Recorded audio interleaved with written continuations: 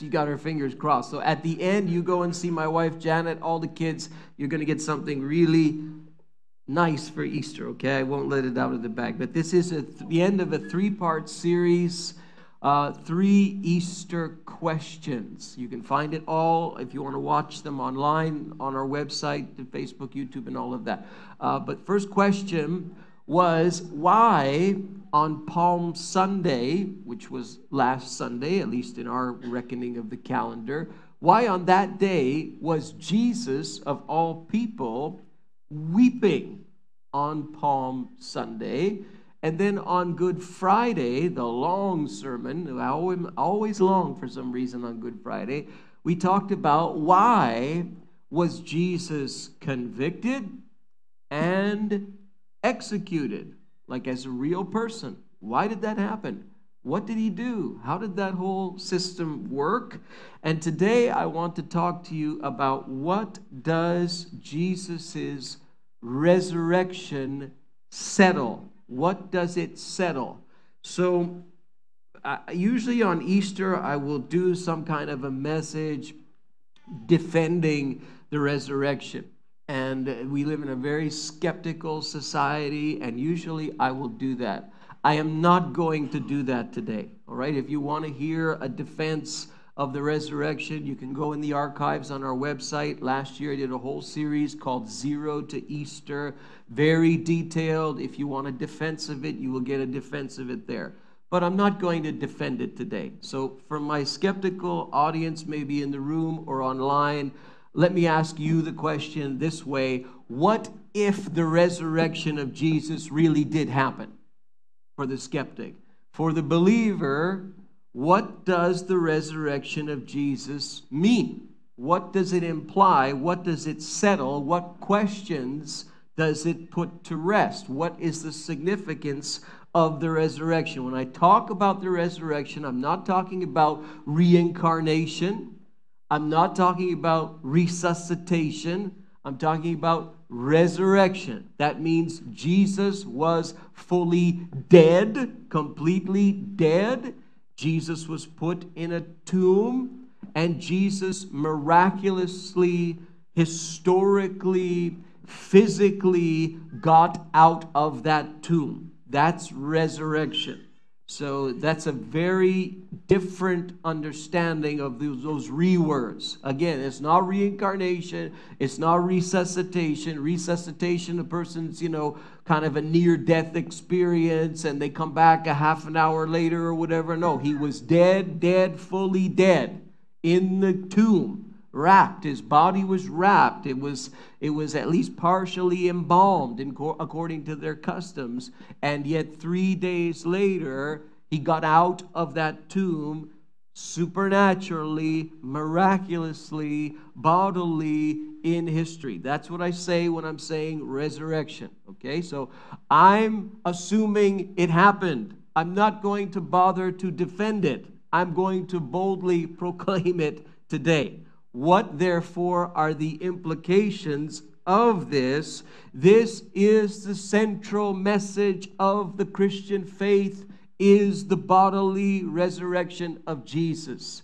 It's not that he was a good teacher or a nice guy or that he was love or that he was this or that or that he was moral or the Sermon on the Mount. Those are all great things. But the central message is his bodily, historic resurrection from the dead. Without that, you have nothing. The whole thing falls apart without the resurrection of Jesus. So what, therefore, does it settle? If you think in your mind, Jesus really rose from the grave, what does that mean? Let me give you 6 things really, really quickly. It may as well be 6,000.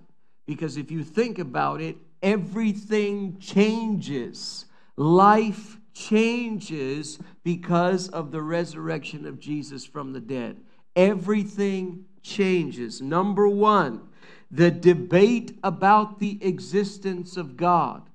You want to debate that God exists, and we go through all of these arguments and all of this back and forth as to whether or not God exists, and On and on and on it goes. But folks, when you have Jesus risen from the dead, well then, the implication is that there's a God.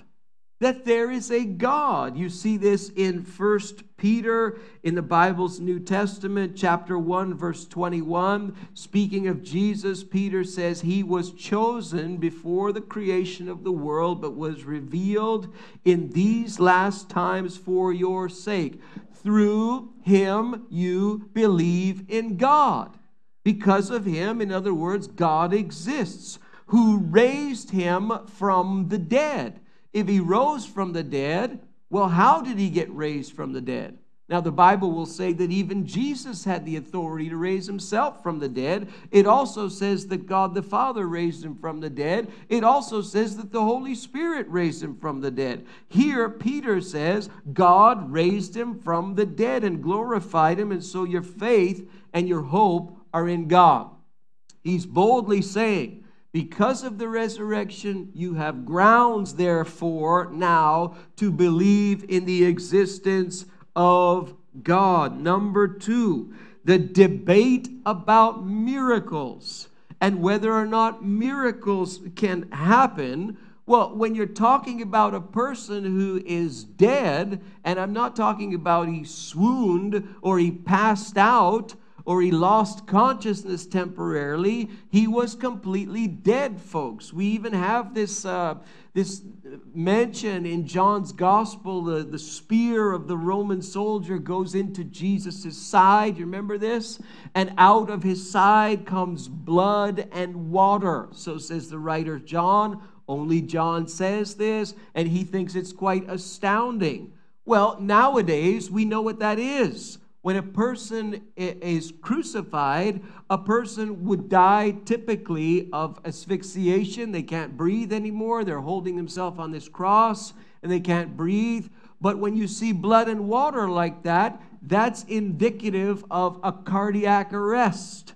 Something violent happened to the heart. The serum accumulates around the heart. You pierce the chest. You will distinguish between what John calls blood and water. The medical community even will acknowledge when they look at this is proof, rather crude, but proof that the victim was dead on the cross. And yet 3 days later, he gets out of that tomb. You can't explain it any other way. It's written very clearly in the Gospels. This is a miracle.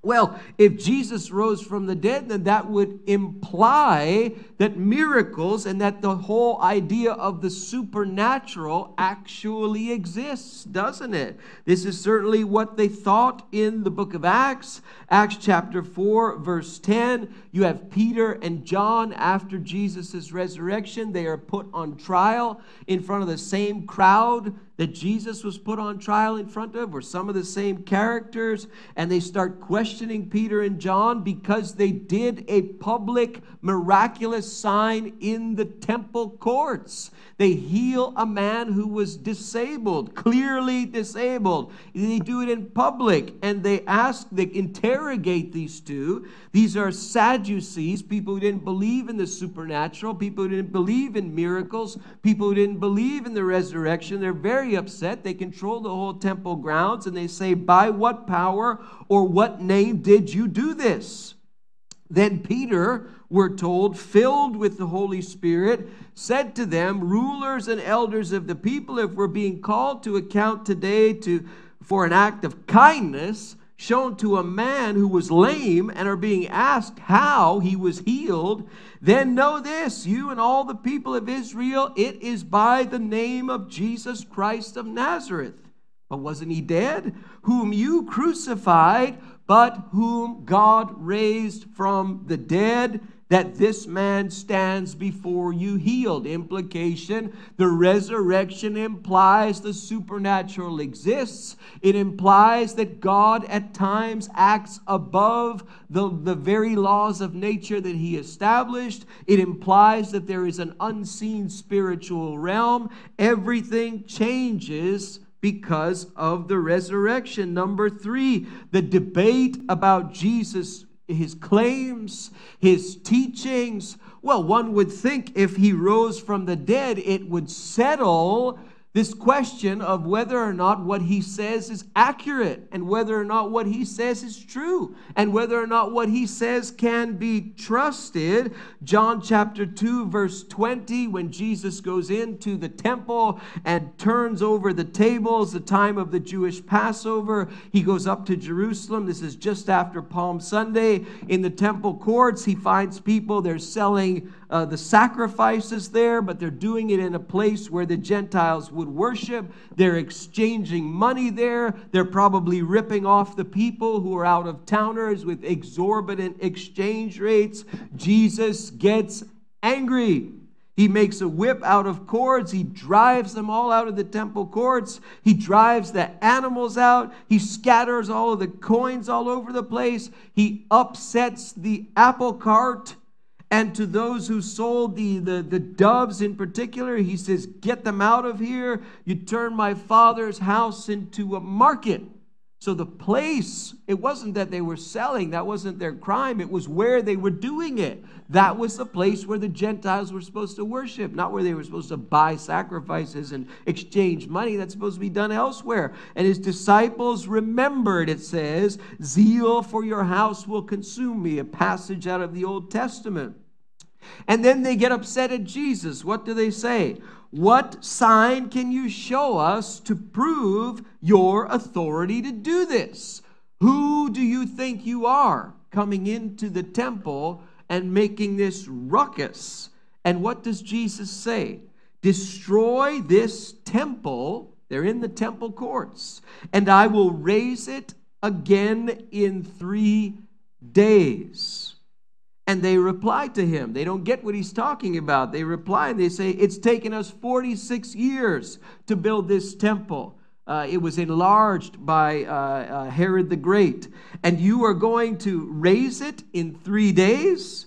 And the author tells us the temple that he spoke of was his body after he was raised from the dead. Again, a reference to his resurrection. After he was raised from the dead, his disciples remembered what he said. And then they believed the scripture and the words Jesus had spoken.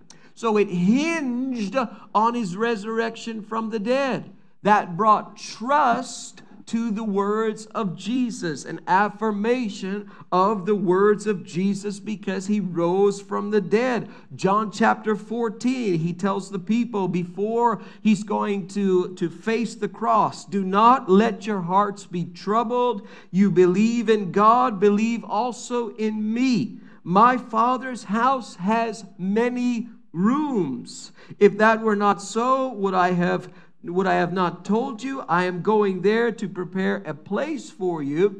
And if I go and prepare a place for you, well, where is that? That sounds like heaven. That sounds like somewhere after.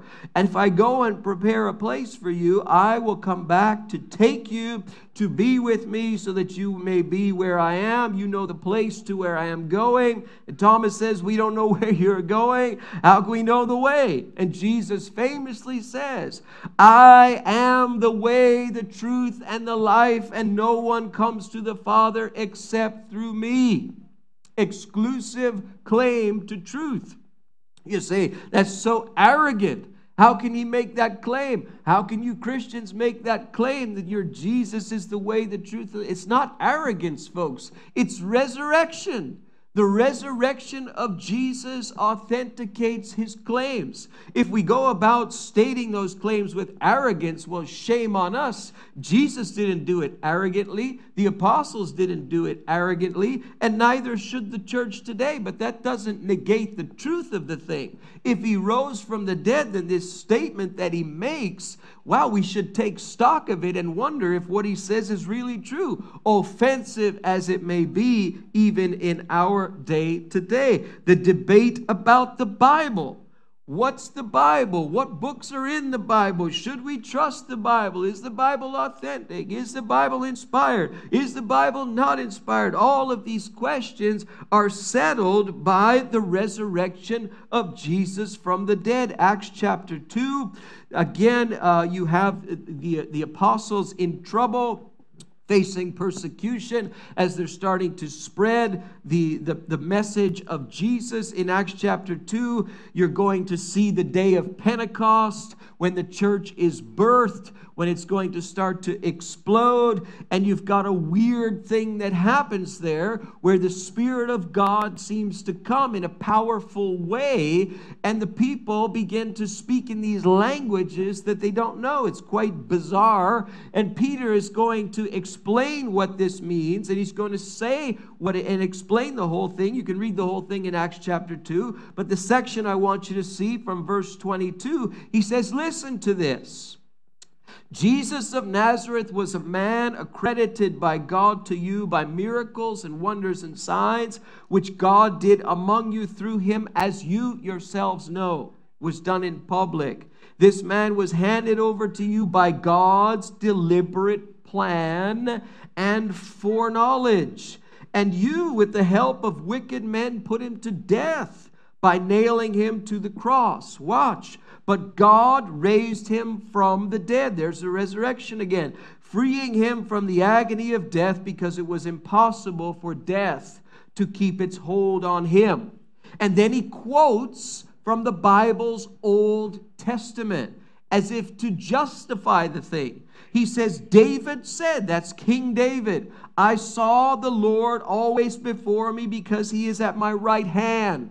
I will not be shaken. Therefore my heart is glad and my tongue rejoices, and my body will also rest in hope. Why?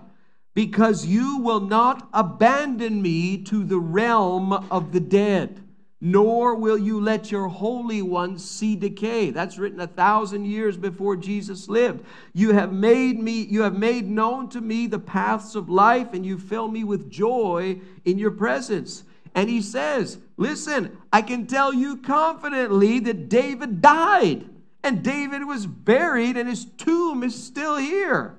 But he was a prophet, and he knew that God had promised him on oath that one of his descendants would take his throne. And so he saw what was to come, and he wrote it down in that psalm. It's Psalm 16.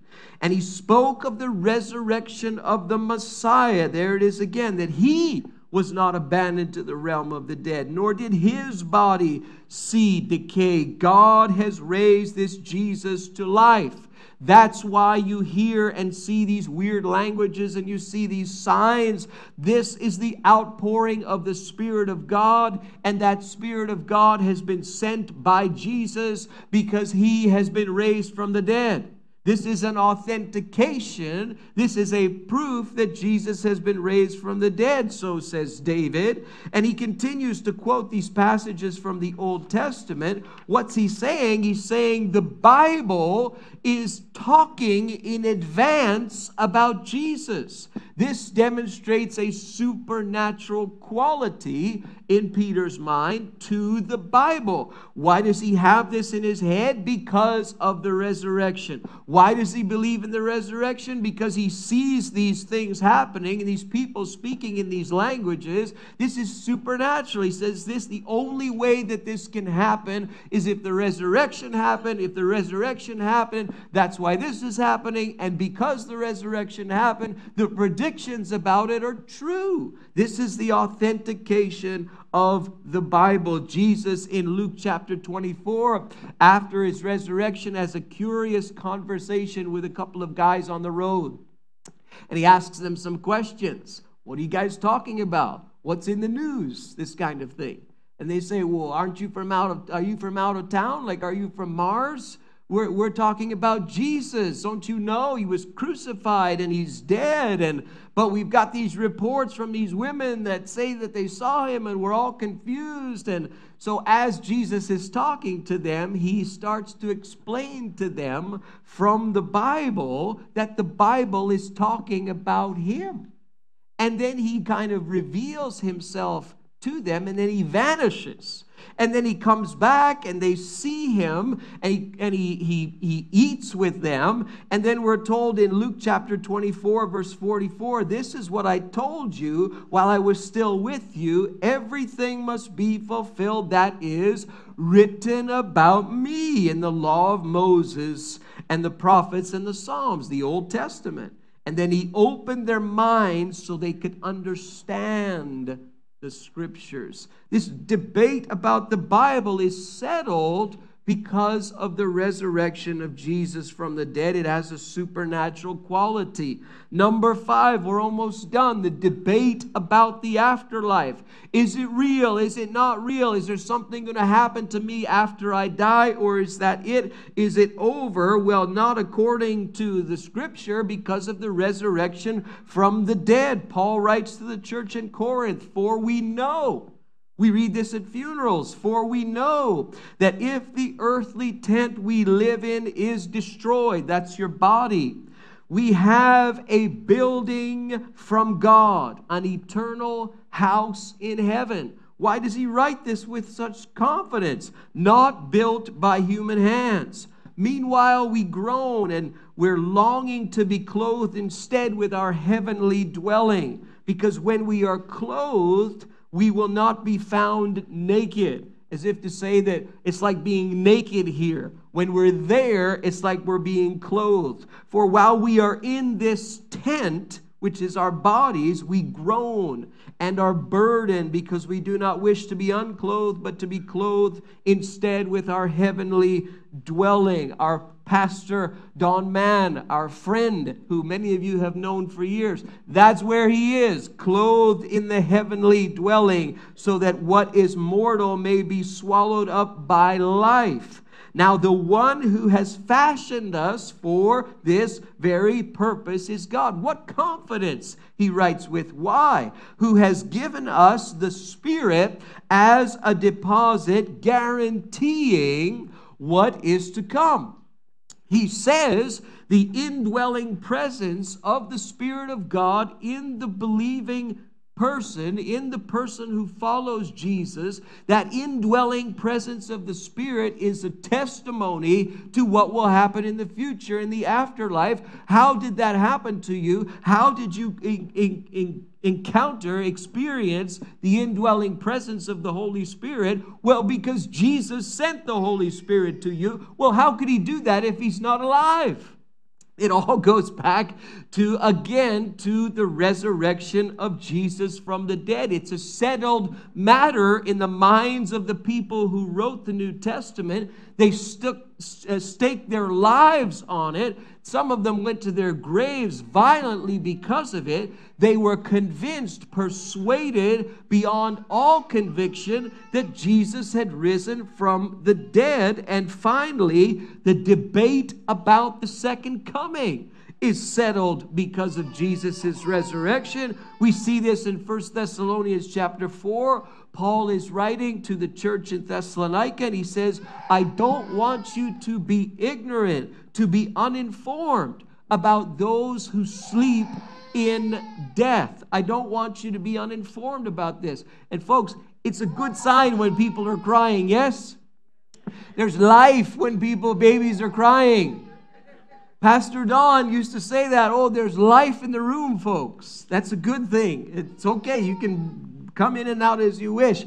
The case seems to be settled, and he says, I do not want you to grieve like the rest of mankind who have no hope.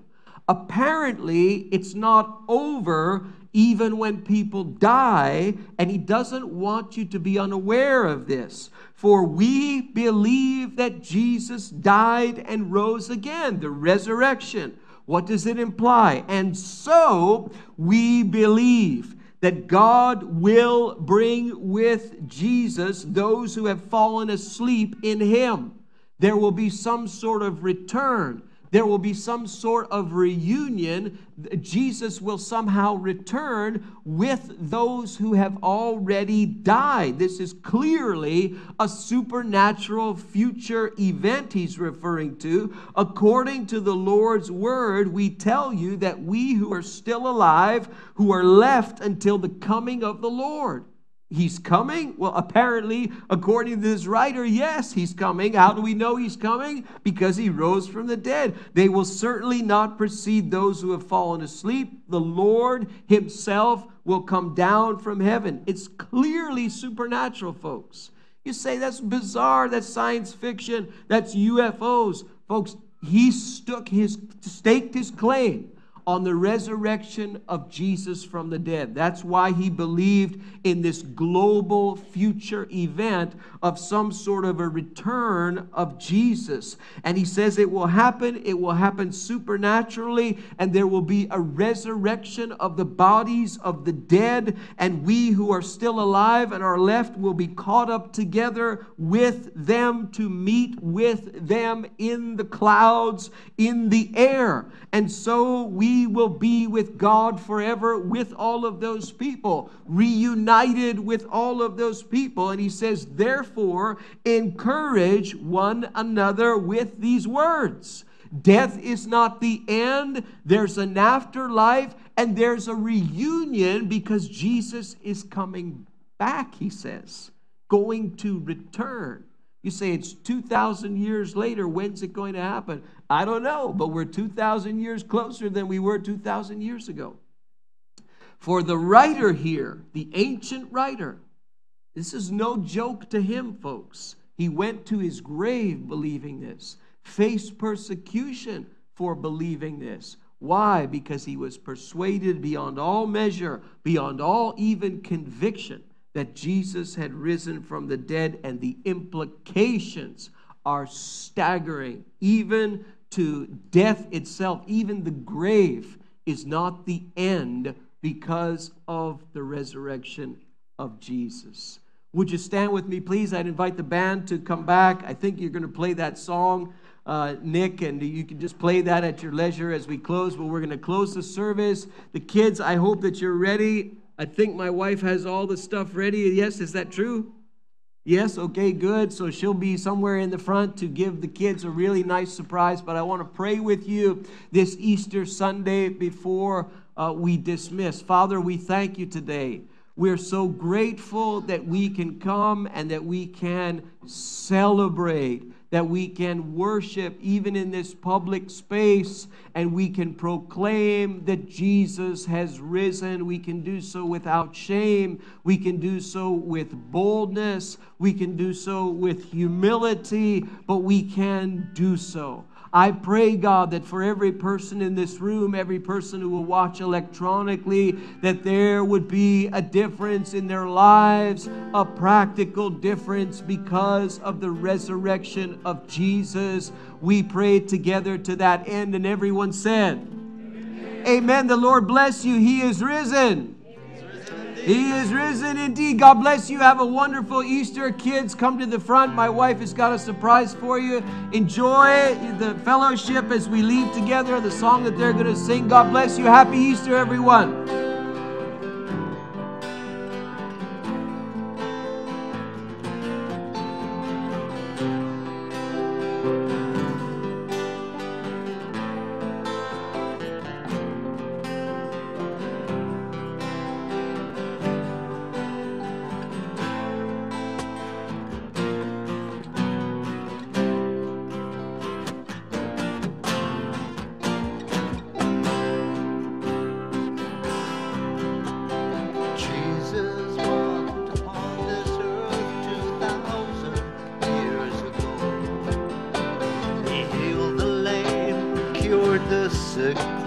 The gospel to the poor. He proclaimed the word of God as was written in days of old. And he gave his life a sacrifice as the prophets had foretold.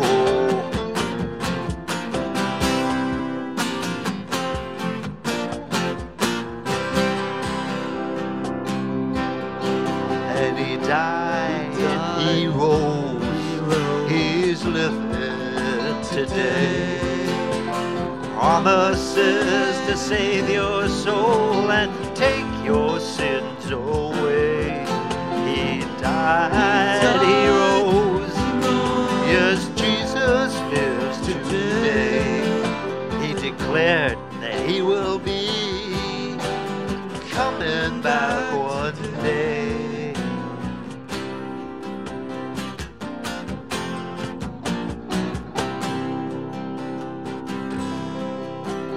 Jesus walked upon the water. His disciples were so afraid. But Peter was so bold, he jumped out of the boat and he says, Lord, show me the way. And he walked upon that water too. But when he saw them waves, he cried, oh Lord, stretch out your hand. Let me have a double portion of faith.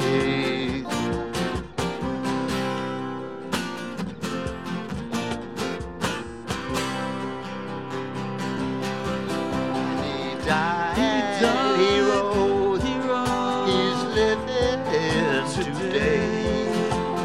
Promises to save your soul and take your sins away. He died, he rose, yes, Jesus lives today. He declared that he will be coming back one day.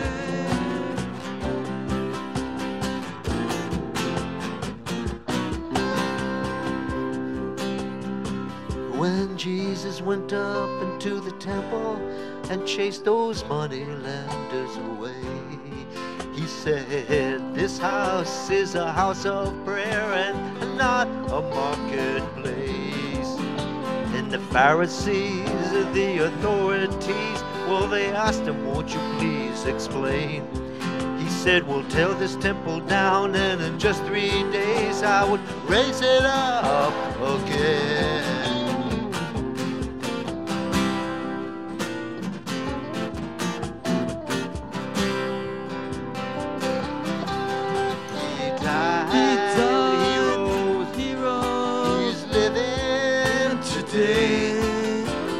Promises to heal your soul and take your sins away.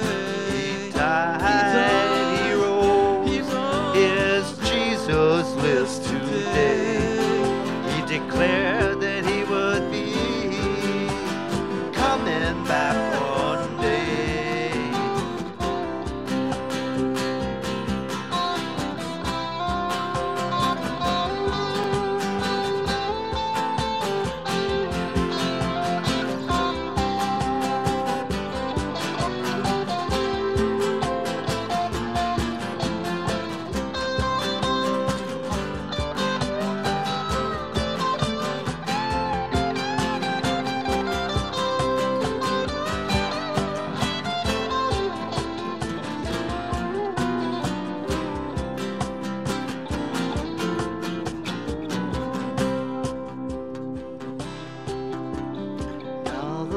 Is calling on you to open your heart's door.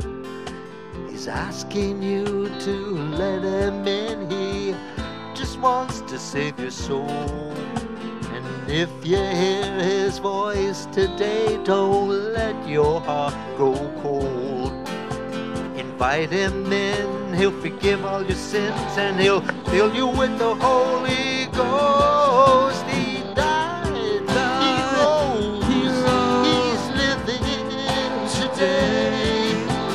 Promises to save your soul and take your sins away. He died, he rose. Yes, Jesus lives today. He said he's gonna be coming back one day. He said